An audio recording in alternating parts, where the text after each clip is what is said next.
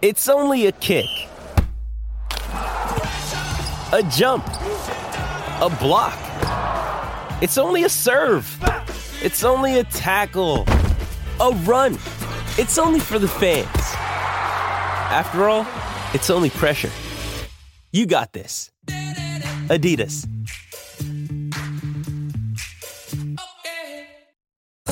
We can find instant satisfaction in almost anything these days. Sleepy? Instant coffee. Need to sell your car fast? Car sales, instant offer. That's right, sell your car the instant way and get it done with Australia's most trusted site for cars. Welcome to Inspiring Stories for Bauer and O'Day. Don't miss out on the little moments because the little things are everything. Hello, my name is Tim McMillan. Welcome to another episode of Inspiring Stories brought to you by Bauer and O'Day. Don't miss out on the little moments because the little things are everything. In this episode, we are going to chat to someone who's had a distinguished career in WA and Australian cricket, both as a player and as a coach. He's coached extensively here in Western Australia, but also had a stint in England as well. And one for the trivia buffs, he was at the helm when WA last won the Sheffield Shield. It was the Pura Cup, of course, back then. In fact, the last two, if you want to be strictly accurate. And many other things to chat about along the way. The birth of World Series cricket, an opportunity that our guest actually turned down at the time. So I wonder if that's a moment of regret all these years on. We'll find all that out over the course of the next hour or so. Let's say hello and welcome to Wayne Clark. Hello, Wayne. Tim, how are you? Going all right, thanks. How are you? Oh, great, thanks. And thanks for inviting me on. Let's start with that question. Any regret about turning down Kerry Packer? No. No. I don't think I would have got to the position I've done in cricket without probably turning that down. We might as well start with that, I suppose. Yeah. But it was a very, very interesting time, and the lead up to it, I think I can always remember playing in a final up in Queensland, a one-day final, where it had the Lilies and Marshes and it was Thompson and the Chapels and all that sort of stuff. And we had a $25 a day for this is a Gillette Cup final in those days. And Jeff Thompson ended up talking to one of the ladies there, of course, one of the girls, which he ended up marrying. She was the model there. And they were getting $75 a day. Right. So people there was a lot of questioning being asked at that stage. What would that equate to these days, do you reckon? 25 or $75 a day. Wow. In today's terms. What's that, sort of $500? Maybe that, yeah. I would have thought. But for them to be getting 3 times what the players were. Yeah. And that was really the sort of things that were happening, and players started to get that unrest. And that was about 1975, I think it was, 76. And then it just developed from there. I remember getting a phone call from Rod Marsh at one stage, saying, look, you're liable to get a phone call in regards to maybe getting involved in something that's going to happen. And okay. And I eventually got the phone call, and it was one of those things. I was school teaching at the time, and there was security and all that sort of stuff that I had to sort of weigh up. But the way it was done, I got a bloke came down to Hillcrest Oval. I was playing a game of cricket, and we had to go across the other side of the oval and behind a tree and having a chat about what we were going to do, what the offer was. And at that stage, I'd just missed out on the tour to go to England. That had just I got to the last sort of 20, and I'd sort of been told that you're in the mix and all that. And that's where it all happened over there. They started to ring players, and you had to be sort of pretty quiet about it. You had to sort of say that, don't say anything. But eventually I had to make that decision. I weighed up all the positives and the negatives, and I actually then rang Cricket Australia and just asked them where I sat, and because then I think the news had sort of come out by then, and they just said, look, you probably play in the first Test match that come along. So I sort of got that sort of bit of a guarantee, and I eventually said no. As it was, I think they played 2 years and got paid for 4. So in those days, I think the contract was around about $22,000, $25,000. I said that, look, I won't do it. And they actually came back to me and said, well, why don't you just play on your school holidays? And Rob Langer, I remember for Justin's uncle, he actually did that. And there might have been a couple of other players that actually accepted that they just played in there. Yeah. And the reason I don't regret it is because I don't know whether I would have got in the Super Test. They played in Ballarat. They played all these other things. And a lot of those guys didn't hear from them. As it was, I was able to play for Australia, and I've always got that, that cap and that number. And I did pretty well. I set a record in the first series against India. And then I think it sort of just got me sort of a bit of a name, which I then get into coaching and all that sort of thing. Cricket Australia screwed me in the end, I think. How so? I was accused of having an action that probably wasn't as clear as snow. But I can remember in the Test match here in Perth, the Indians sort of questioned me, and that was after I'd probably got Gavaskar out 4 times, I think it was at that time. Yeah. And he said, there's something wrong with the action. And so I remember Channel 9 came down and we did all the camera work, which there's not much there now. That, like in those days, it was just the camera from the side, and I was cleared. There was no risk about it, but that hung on me for over a period of time. I remember I went to the West Indies, and the first Test match in the West Indies, I'd bowled. We were playing. There was Richards and all those sort of things, and I bowled the first session, and at lunchtime, the umpire, a fella by the name of Douglas Sanghu, came in and said to the captain, he said, I'm going to call Clark in the next session. You and Yardley were both under the microscope there, weren't you? Yeah.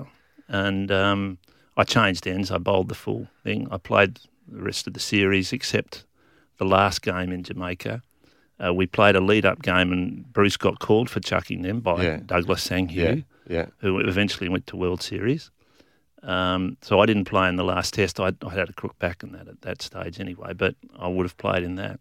And it was interesting that there was an agreement that went back for many, many years, because in the off-season after West Indies, there was an article written by Peter McFarlane saying that I'd never play international cricket again. Because of your action? Well, I rang him up and I said, what's going on? He said, well, it goes back to Bradman days, and that when there was an agreement that anybody with a suspect action wouldn't play against England and all that. Now, if you look at Bruce Yardley's record, he played a lot in Australia, but he never got picked to go to England. I came back and I had my best Shield season. I didn't get picked in the series where we lost 5 or 6-0, and the conditions were absolutely ideal. I had nearly my best Shield season. He said to me, I bet you get picked. There's a series between Pakistan and Australia, a 2-test series. You'll get picked at that. And I got picked in the game at the MCG, and I think I got 3 for. But the next test was in Perth. I thought, okay, that's fine. I didn't get picked in Perth, but the squad that got picked in Perth, plus 2 or 3 others, were picked to go to England for a Prudential Cup. So again, it was. So he was probably on the money. I think they were pretty much on the money, and things just sort of fell apart from that. But so I was bitter that they didn't. Was this support known me at the time, or sort of known in cricket circles? But was it a scandal at the time? No, because no, that was just an agreement that had been made, and he knew about it, and the more I sort of looked into it, it sort of held weight, didn't it? That sort of thing. But so I was a bit peeved with all that my career was probably cut shorter than what it was. So that might be my only regret. And I didn't, what wouldn't have helped much if I come out in Grizzland anyway. So, but I continued to play a bit, and then I got involved in coaching. So that worked out okay. You've just basically just given us a quick run-through snapshot of your whole career, Wayne. What are you doing? Well, that was only part of it. Yeah. Let's go and unpack some of that stuff in more detail. Let's go back to when you made your first-class debut. 1974-ish. Can you remember the moment you stepped out for your first? Well, I can remember my first-class game. First one-day game. Yep. First one-day game, I think, was might have been 72. And it really stuck out to me because I was able to open the bowling with Graham McKenzie. who I just think is just one of the best bowlers ever. Yeah. You know, and you talk about someone that was stitched up by Cricket Australia. You know, that time when he was about to break the record, he was just. And it's interesting. You know, you meet these guys that you've idolised and all that, and sometimes you're very disappointed. Definitely not with Graham McKenzie. He's one of the great gentlemen of the game, and it was an absolute honour. But it was an interesting game. I got, introduced to first-class cricket in those days pretty well. You know, the night before, I remember Rod Marsh knocking on the door at 4 a.m. looking for more beer, and it was just crazy stuff. And we played at the SCG, and I think we got them out for 260 or something. We bowled first. I bowled 4 overs for 38. I nearly got a bill from the SCG for the broken pickets. I reckon I just kept bowling no balls, and it was absolute nightmare. But I can always remember we were 5 for 120, chasing 260, and then Rod Marsh went to the crease, and it was like, oh, yeah, right, I better get my pads on, I'll be batting soon. And he scored 98 not out. We won the game. He came in and he cramped up. The first thing he had was a beer. And I thought, well, this is not a bad way of playing cricket. Yeah. From there, we went down to the MCG, and we played New Zealand in the final. So, and I got 3 or 4 for him. So that was sort of my start of my career. Yeah. Set you on your way. So, yeah. Very good. Now, you mentioned India. We'll get into that right after we take a break, because there was a batter of some note, shall we say, that you seem to have in your measure. One of the greats, one of the absolute greats of the game. But somehow, Wayne, you managed to spook him. Yeah, well, just my variation in pace. That's what he thought. We'll tell you exactly who and how he did it right after this. This is Inspiring Stories. Wayne Clark is our special guest. Back with more in a moment. You're listening to Inspiring Stories for Bowra and O'Dea. Don't miss out on the little moments, because the little things are everything. Inspiring Stories for Bowra and O'Dea. Don't miss out on the little moments, because the little things are everything. And is that a chance? He's out. Yes. Gavaskar caught Cozier, bowled Clark for 3. Then Saka not out 8. 1 for 11, and Clark, who was the surprise bowler to open and share the new ball with Thompson, has 1 for 10. Here's the replay. I think it comes off his pad. It gets up and comes back and hits his body. Oh, what to do? It's very hard if he gets covered. It got very nastily and possibly came off the hand, I would think. How good is that old-style cricket commentary? Yeah, it's brilliant, isn't it? Take us back to that moment. I mean, Sunil Gavaskar, one of the absolute legends, and at the time, really, I mean, he was the one wicket you wanted to get, right, as a bowler? Yeah, very much. I mean, they were full strength. You know, they were a good side, but not pace bowling. I mean, they mainly based on their spinners and their batsmen. You know, they had some terrific players, and yeah, I can remember that. Then I was given the new ball, which a lot of people were surprised with, but I was just lucky enough to get one and nip back and take the glove, and yeah. It sort of started a little bit of a run with Sunil Gavaskar. Yeah, well, I mean, a little bit of a love-hate. Yeah, lot of hate from him. Well, no, because I mean, there wouldn't have been too many bowlers that seemed to trouble him in the way that you did. What was it that seemed to, you know, I don't know. Make him anxious on the crease? I got him out the first 6 times I bowled to him. So it was that Test match. Then we played in Perth in a WA versus India. And then the Test match. He was 100 2 or 3 times, but still made some runs. Yeah, we don't want to mess the story up, whether it's all facts and all that sort of stuff. But then he sort of got even, and because he was the one that, with another fellow named Gavri, who was a bowler, who maybe his action was a little bit different. They were the ones that questioned it, because they thought I had a quicker bouncer, and how can you have a quicker bouncer? Such a quick bouncer for a guy that, you know, is not bowling, you know, express. Yeah. So it was the variation in pace, I suppose. But yeah, I always call him a bunny, but I think I get a bit carried away with myself. I'm better now than I was then.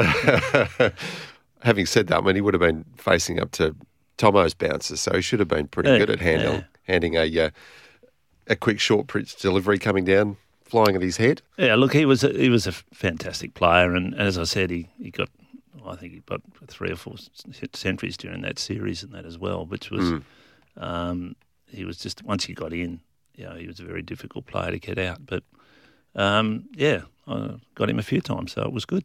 And so I've got to live on that forever. And do it. Do it. Call him your bunny.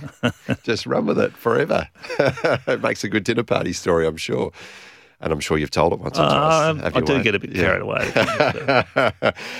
Success on that tour earned you selection for the 78 tour of the West Indies.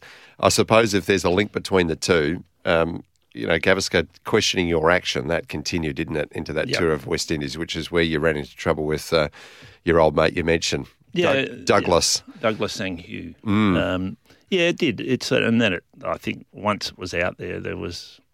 I copped it a bit for a while, but I mean, I was comfortable hard with to it. take, though. I mean, this is your craft. Well, it is bowling, and people are kind of suggesting that it's illegal, even cheating. Yeah, it must have hurt. I know that if vision was taken and you do it now, that there wouldn't be a problem. No, not a problem. Not when you've got a bloke that's got 900 wickets that actually nearly should be playing baseball. But so. No, I suppose that's the thing that I look back and I just get really annoyed with that. And it was just that throwaway comment that suddenly got into the press, and then things happened with it. And I was pretty confident that I was okay. But and then I had problems with my back and that just sort of once you lose sort of half a yard or a yard at that level. Yeah, it sort of brings you back to the field and that as well. So we talk a lot nowadays about how bowlers need to be rested and rotated, and how injury prone they are, and how big a squad you need to go away on a tour. And you reference back, the good old days. Let's say your era, Wayne, where bowlers just seem to go forever. But by the sounds of it, you would have been rested. In the modern times, you would have been rested far more than you were back then, given the back troubles that you had. Before I went to the West Indies, I had an X-ray, and I think it might have been with a torch, but they said I had a sort of a little stress fracture, and they gave me the option. So you just play through it. You want to keep going, or you want to go? And I wasn't going to miss out on that. So, but now everyone's so aware, and any little slide in, they give you a scan, whether it's on your thigh or whatever. And some of the guys, you wonder sometimes how much pain they can play through. But it is interesting because I'm still involved in cricket, with at the local level, and the guys' awareness of their body. Sometimes you just sort of think, crikey, But I can only bowl 35 balls tonight. I've been told I only can do this. Well, I can remember Glenn McGrath. I remember listening to an interview with him, and he wanted to bowl every day. Even if it was just go and have 30 minutes down at the nets and bowl. Now, I use the example of if I'm going to go out today and dig a hole with a shovel, I'm going to be as sore as anything over the next day, right? But if I'm doing that every day for the next 2 weeks, my body will become accustomed to it, you would hope, and it'll strengthen us for a period of time. It's the same with bowling. If I don't bowl, when I do bowl, my body's not prepared. It's a shock, And again, the good players, and I know Hazelwood was one that's sort of kicked up over this and wants to bowl on a regular basis. You've got to do what you expect in a match as much as you can at practice, because if you just come in and bowl and just go through the motions, once you get into an actual game where the batsman actually hits the ball and it doesn't go into the net, it actually goes for 4, and you realise, Jesus, I'm bowling rubbish. You sort of try that little bit harder, and that's when you probably do something to your body. And I just think that they should bowl. Even if it doesn't have to be a lot, but you've got to keep your muscles moving. And it doesn't matter what you do, you can go into the gym and try and replicate whatever you can. You can't replicate bowling because it's probably one of the most difficult things where you've got forward movement and rotation all at the same time. Unless you're doing it and you're using those muscles on a regular basis, I think you're going to leave yourself open for injury. And people call you, you're an old dinosaur, when you say, why are they having the rotations? And I can understand, give them a rest, no problem, but I can't see them stopping guys bowling as much as what they're doing over a period of time. And I would like to see it on a regular basis, that they're using those muscles. And sports science will knock me down, no risk at all. But I'm just knowing as a bowler, if I didn't bowl for a week and then I'd pull up sorer than I ever would, And now anytime you've got a little bit of pain, they'll give you time off, So it sometimes works the opposite. How's the back now? Buggered. not the best. Do you ever roll the arm over now? No, definitely not. That's one thing when I did finish. I didn't play much social cricket or, even during your coaching days, though, which we'll get to in detail shortly. But never tempted, where you're standing around the nets there. You never tempted to just occasionally just send one down. Not too often. No. I just, that quicker bouncer stayed in the the dressing room. I didn't want him to check it out. Very good. Your back though really brought an end to your playing days somewhat prematurely though, didn't it? Yeah, I think I was 31, I think, when I gave it away. But a lot of that too was you had to have a job. Yeah. And I probably got out before they got me. In the States, so it's totally different now. I mean, if you're a player, you'll play as long as you possibly can now. You'll be doing everything possible. The contracts that they get, and then you get injury payments, the whole bit. It's different totally world. Different. It's a different world. Different world. But I don't know whether they have as much enjoyment as what we did in those days. Let's take another break. After that, we'll get into your coaching days. A hugely successful time at the helm with the Western Warriors, and also in between those stints, a trip to England as well, which sounds like an adventure of sorts, and not without controversy at times as well. This is Inspiring Stories. Wayne Clark is our special guest. We'll be back right after this.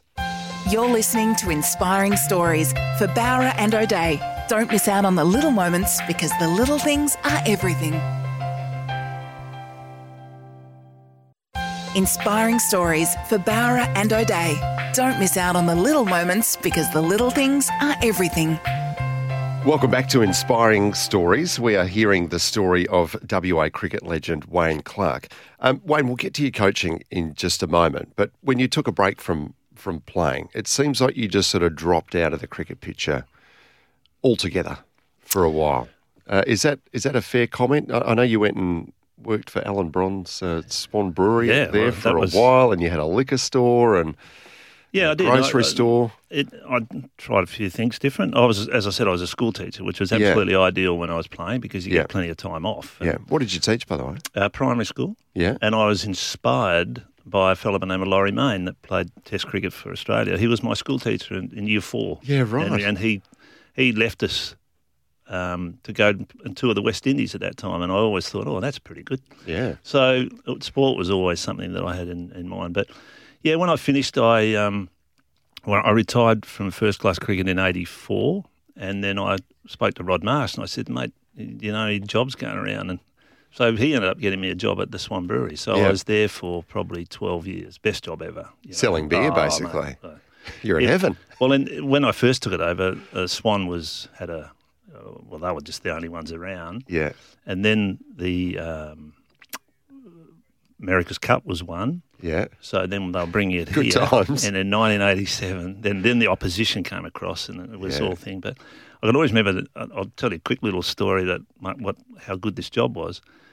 Because I was still coaching. I started playing coach as a couple in the grade scene. I was doing a bit of that. Yeah. So at times when I got to training, I wasn't in the best condition. But I remember, if you remember Swan Premium cans, the black can. The black can. Can. How good was that? Yeah. It was absolute rubbish. And I think it was just Emu Export with caramel in it and whatever.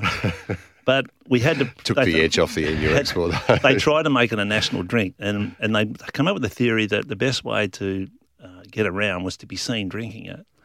So 3 nights a week, I'd be given $400, which in those days, 1987, was not a bad little earner, $400. And I could take as many as my mates and we'd just go down the pub and drink. I'd buy them drinks. As long as you had those black cans in your hand. I had to drink black cans, which was terrible.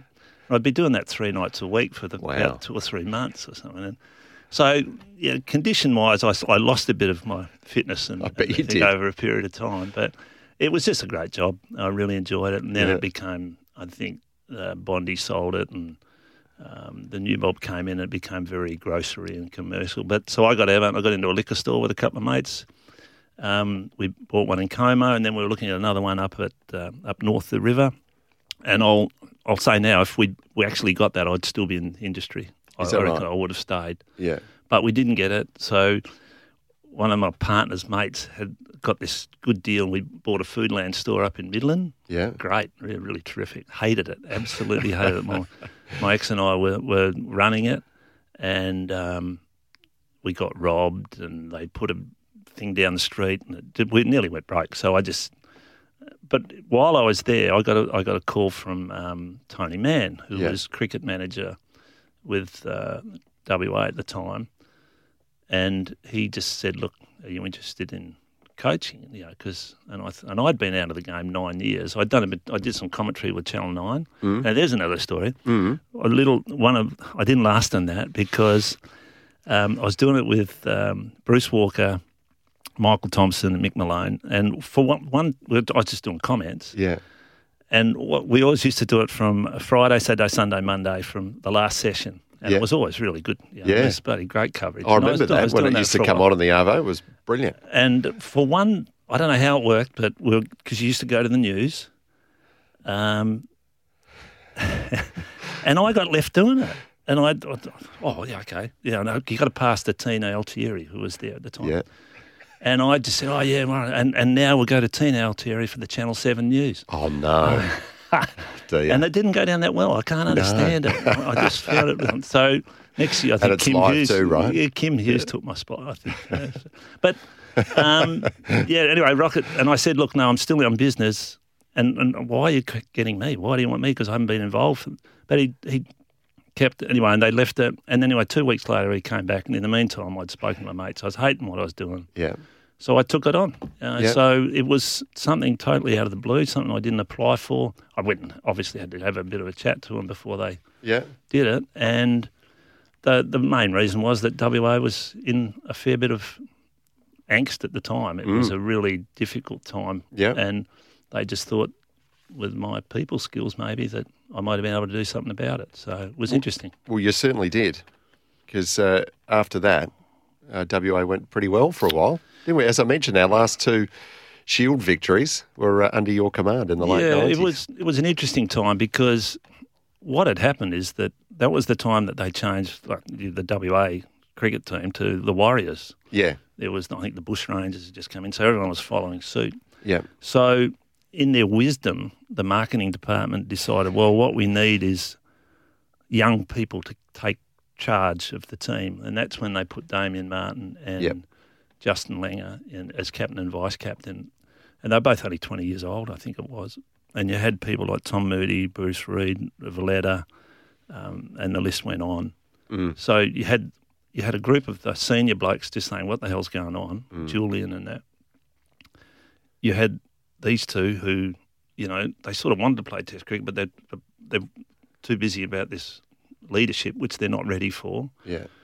Then you had Gilchrist and Zura. That issue was going on. And then you had the young fellas that had just sort of hanging around, which was like the Campbells and Bakers and Hussies and all that. So you had all this disruption within the group. And I dealt with Damien a little bit, and I can remember one of the first things I said to Damien, I said, "Look, mate, I don't think you should be captain." But I said, "Look, if you want to keep doing it, we'll stick with it." And he decided to stick with it, and we lost the first 4 or 5 games. And I look back on this, and if ever I've done anything for WA cricket, I think it was this, and that I said to Damien, I think, and for him, because he wasn't scoring runs, he wasn't doing anything, I said, "Look, I think we've got to make a move here. You've got to move on, and if you want to go and play higher grades of cricket, you've got to start doing it. Otherwise, you're going to be dropped from this side." Yeah. So I went to the selectors, and the selectors said, no, we're not going to change it. I said, okay.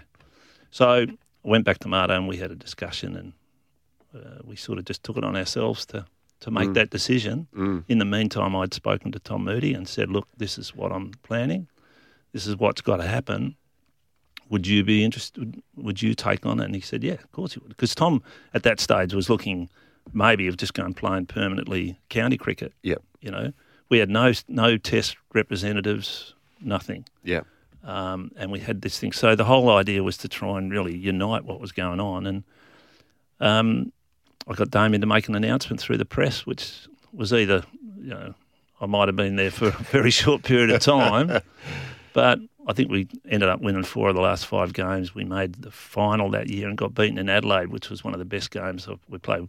We had 11 overs at the last 2 batsmen, and we didn't get it. And then we made the finals, the grand final, whatever, for the next 4 or 5 years, and we won 2 of them and a few things. And so what was the secret, do you think, in bringing all those different elements together and making a cohesive team out of them? It was really just going back to the basics.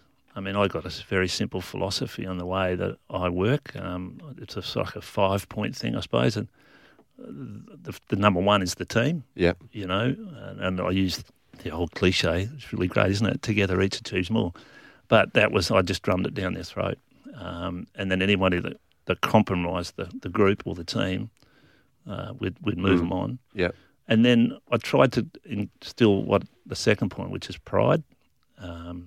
You've got to be, happy and proud of who you're playing for. And I made them understand what the history of the game was and the people that had gone before them and how they benefit from it. Then you've got work ethic, which is, that's a basic thing.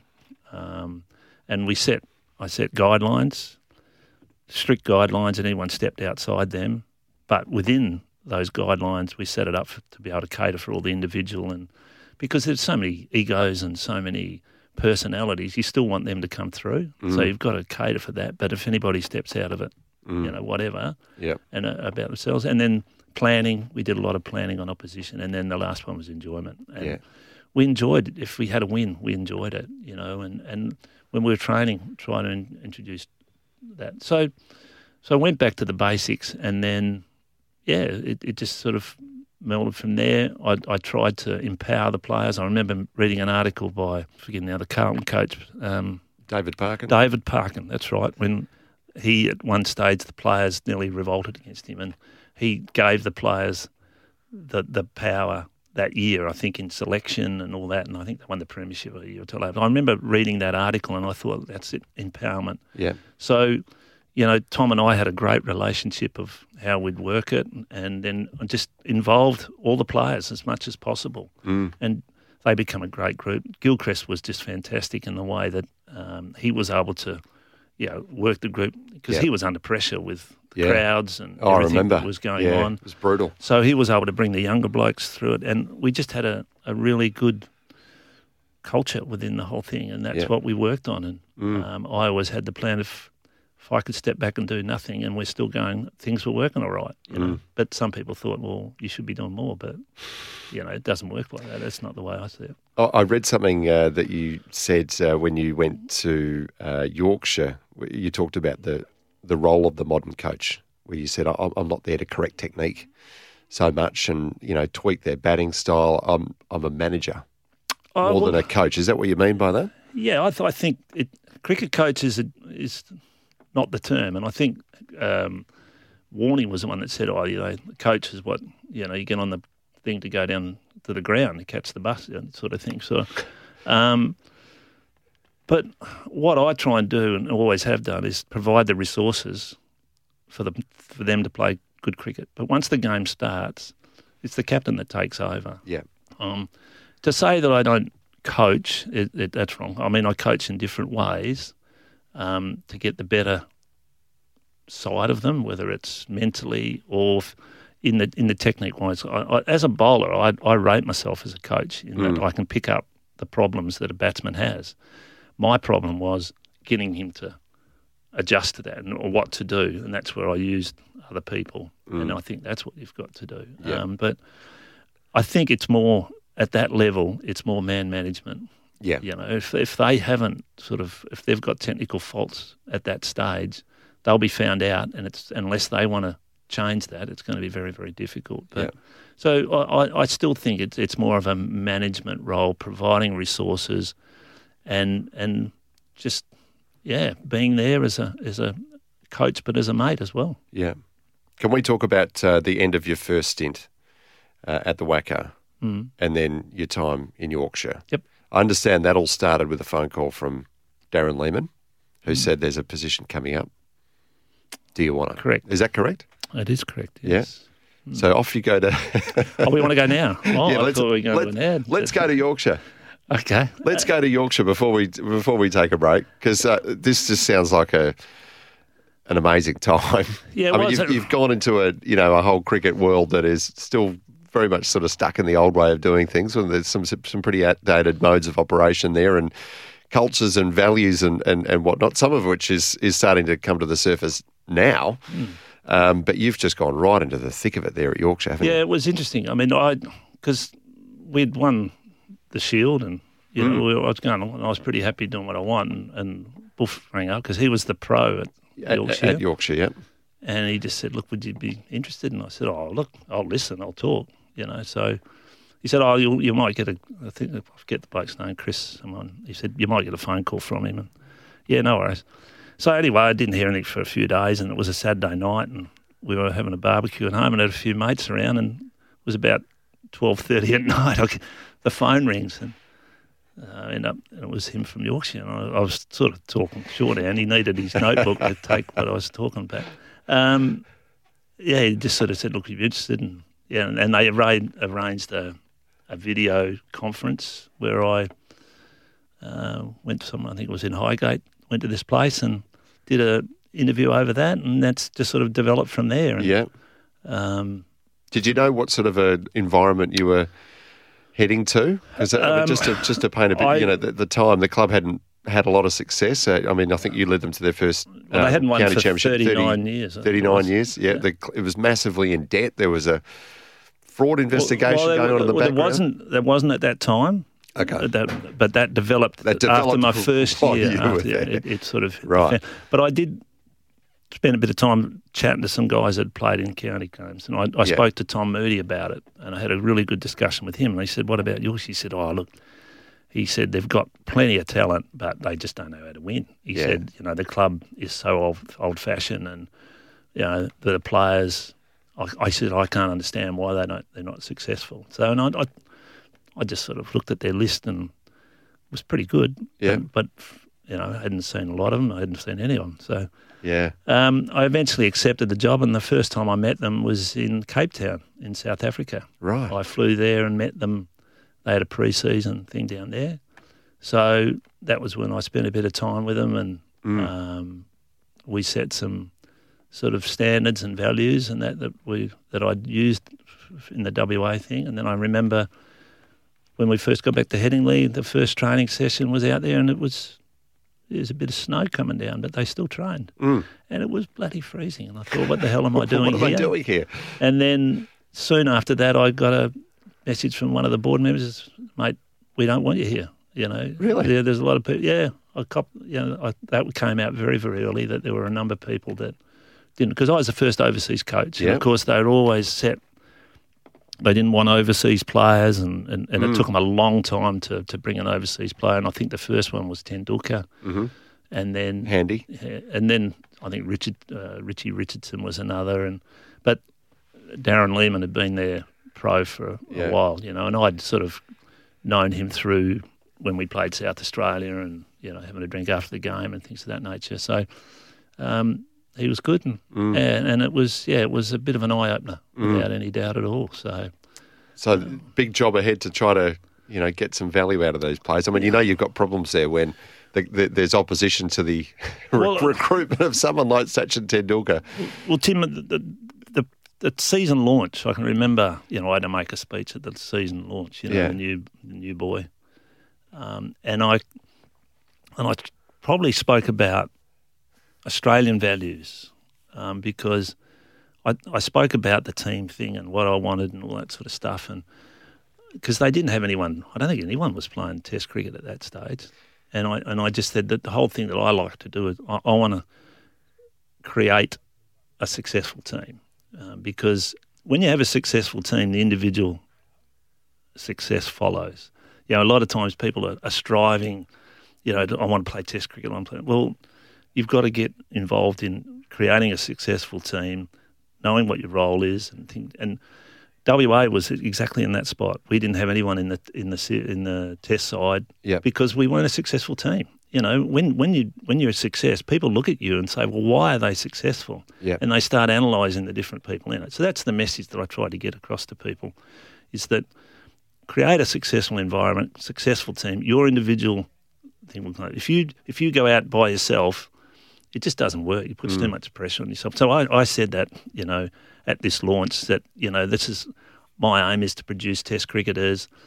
In the paper the next day, I should just worry about what my job is, and that's to win trophy, and I just cop buggery over this. I shouldn't use that word.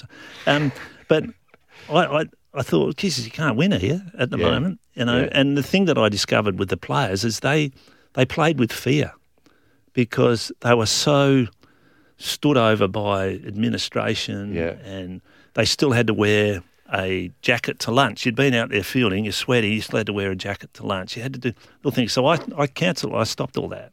And I started to try to put some fun into it and make it that who cares if we lose, but put ourselves in a position to win a game, to lose a game, because there was fear. They played with fear.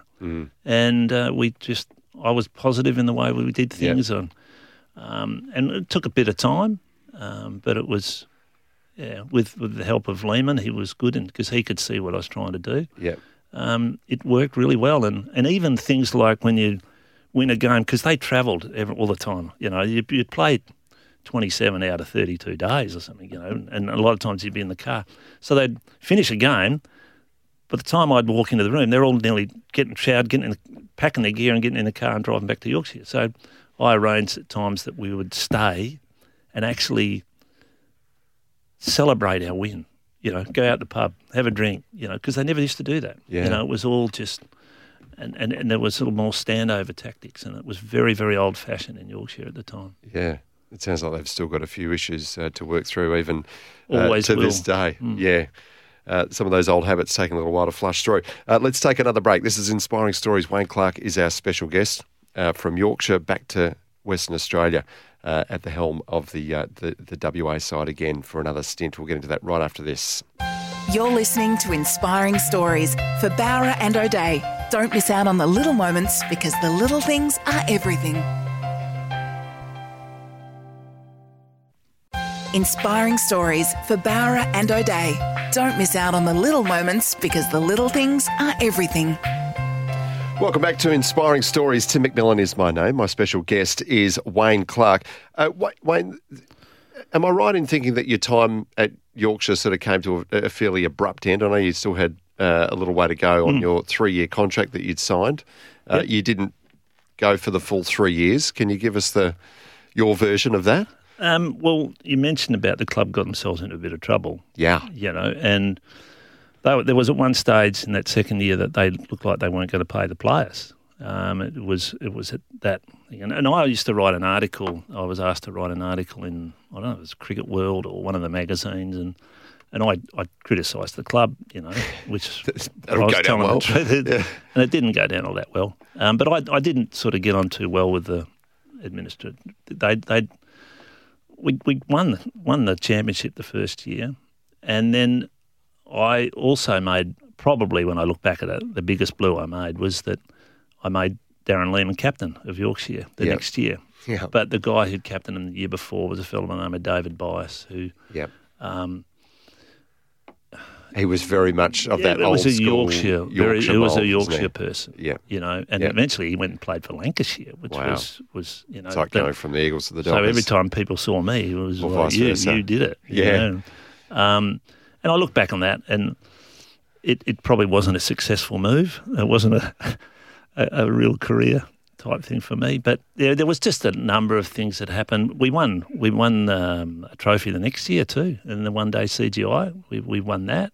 So in the 2 years that I was full coach, we did pretty well. So, and then there was just different things that happened, and I'd probably opened my mouth too much at different times. And so they said, "Oh, we want you to stay, but would you stay as a bowling coach?" And I said, "No, I'll either do it or not." And I said, "But I'm coming back, so you're going to have to pay me." So I just went back and had a good time over there. And but everyone gets moved on at some stage. I've got no problem with that. Yeah. But the players, I knew I had their support, and because what we did was fantastic, and they enjoyed their cricket, and then quite a number of them played. But they're just so old-fashioned. It was you just couldn't do it. We had one game, and I just mentioned to it off air, was that we went on a 2-week tour. So I think we went down to Essex, and then we were going across, and we ended up going across to Somerset. That's right. So we played. And because it was going to be away for 2 weeks, and I was just trying to get them involved and said, okay, look, what we're going to do, I'll talk to some of the players. I want you to sort out that they have a bit of a beard growing competition, So at the end of the day, we draw it out of the hat, and you've got to go one with mutton chops, and you've got to be this, and you've got to be that. So it was just a bit of fun, for over a 2-week period. And then the final of that, the final day was as I said, in Somerset, was a one-day game. But the unfortunate thing was it was telecast, and I didn't even take any thought of that. Well, after that game, the number of people from even just the members, the board members, abusing me for allowing them to go onto the field looking the way they did. And with facial hair. With facial hair. It was just extraordinary. And it was interesting because Michael Vaughan at that stage had got back into the test side. In those days, they were all contracted there was no central contracts, so they had to play for their county team, and they sort of nearly released them to go and play test cricket. It's all changed now. Vaughan went straight from this game. He had to go down to London for the test match there, and he arrived to go in, and they wouldn't let him in until he shaved what he had on. He had these mutton chops, but that was the style of the things there. And so I probably didn't back off enough as much as what I should. And you're a troublemaker. No, I wouldn't say I was a troublemaker. I was there to do a job, and that was to win tournament. And that's what they wanted, which you did, and we did. But they probably didn't like the traditions. Didn't like the way you did it. So certain things. So that bloody Aussie, and he created problems. But. And so you came back to WA and took the helm again with the now Western Warriors. Yep. How did you enjoy that second stint? Was life easier than it was at Yorkshire? Oh, yeah, it was a lot easier. I mean, I think we won the one day of that year or the second year.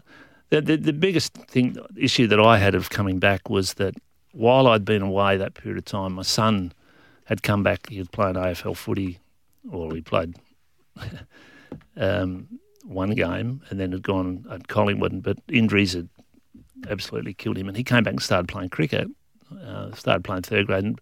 But after a year, he was in the WA team. He was playing for WA. So that was my biggest problem, whether I'd come back and coach while he was there. But because he had got in while I had nothing to do with it and he was established, I thought, well, yeah, I will come back. Yeah. But the trouble is, 2 years later, he had trouble with his back, and he had to have a pin in his back, and so that part of it was really disappointing. But so you passed on the back injury to him. Well, I passed on all injuries to him, I think, which was because he had 2 shoulder reconstructions, a knee reconstruction, and then when he went to Collingwood, he broke a leg, and that was when he decided he might give it away. So. He was lucky enough that he came back and played cricket and did all right. But yeah, I did 4 years. It was good, but it probably was time to move on after that. Yeah. And I thought, I'd do more coaching, but that just didn't work out. And of course, in Australia, it's limited opportunities once people are there. And what occurred, of course, was that a lot when I first started, you're sort of like a coach on wages, really. But the position of coach developed more and more, and the players coming out of the game got more involved. 2020 came in, and I hadn't had much to do with that, apart from I was coach when the first 2020 game was played here in Perth when they had to shut the gates. Did you like the concept when it first came up? Yeah, I liked it. When I saw what happened, it was just extraordinary. You knew that it wouldn't replace the test match, but it just introduced a different crowd, the mothers and the kids, and it can only do good for the game. So, that was an extraordinary night because they ended up having to close the gates. They just couldn't fit any more in. They had people come into the members area, and that was just like, wow, what have we got here? But it's like all things. Sometimes they get greedy and they nearly screw it up. So, they've made it go too long, and hopefully they've started to bring it back and, keep it for what it was and, don't kill the golden goose. Yeah. When you walked away from WA for the second time, did you miss it? Do you still miss it now? Do you miss that coaching at the highest level? Yeah, I think I'm as I say, I'm coaching in the Premier League here, and that's harder than coaching. Yeah, because I've got about 50 blokes that all got different ones. Some just want to get on the grog and play, and some want to play for Australia, some want to do this. So it is more difficult than that. Whereas dealing with the guys that have got that motivation and all that, it's a lot easier. And now, of course, when you've got the help and all the assistance that is there, it'd be fantastic. Because when I coached, I had a part-time physio and a guy that was probably a fitness fella, and that was it. So things have changed. They all do, and suddenly coaching is a career for players coming out of cricket, where it wasn't really. We were the sort of early doors. And aside from nurturing people through their cricket days, you also help young broadcasters get some experience and some professionalism behind the microphone at community radio level too, don't you, at Sport FM? Yeah. Which you've been involved with for some time now. Yeah, I got involved with them when they used to follow the cricket around and broadcast. They were the only ones doing live broadcast of Shield cricket. Yeah. And Colin Minson was involved with that. And they used to go around Australia, and they were the envy of every other state because they never used to get any coverage. Yeah. And we used to get that coverage over a period of time. So I met Colin, and then I sort of encouraged the players to go up during the game, and we just built that relationship. And then when I finished, I got involved, and we do a breakfast show, and it's just a great place for young aspiring commentators or disc jockeys, whatever you want, to come in and cut their teeth. So, I've been involved probably doing that for, 15 years maybe, and the Corbin Middlemises and Brett Spriggs, Ben Cameron, they're all with the ABC, a fellow named Adam McGrath, Chris Clafunas in the background here. But it's not only just getting on air, but it's also doing the production side of things. And I just loved working with the guys. And, I didn't help them too much, but it's... I'm sure you did. Yeah. There must be something in you, Wayne, that gets some sense of satisfaction and reward from seeing some young talent and nurturing it, seeing it reach its full potential. Where does that come from? I think if anybody asked me what did I enjoy more, playing or coaching, at times it's a difficult decision because I just went through a great era of WA cricket. I played in 5 Shield winning sides or something, but I just love dealing and seeing people improve themselves, and it always has been. I just love the coaching side of things. There's parts of it I don't like that much now, but telling people that they haven't got a game and all that sort of stuff. They'll have to go and shave their beard off. Yeah. So, but look, I've been really lucky in that. And you mentioned at the beginning if you had regrets of not taking World Series. Well, no, definitely for all the reasons and stories you've just outlined over the last hour or so. Yeah, there you go. No regrets.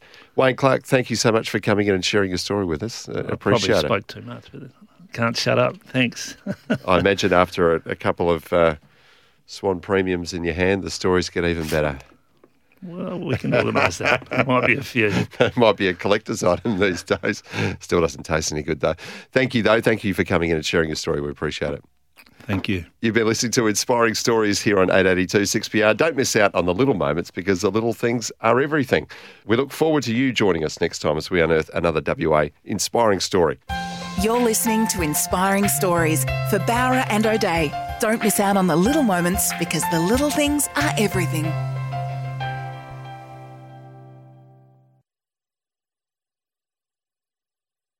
Stuff for your face and body? It's men's skincare with a purpose. Top quality Aussie-made grooming and skincare to help guys look and feel great with no hassles. Plus, Stuff is helping mental health too. Find Stuff at Woolworths or visit websiteofstuff.com.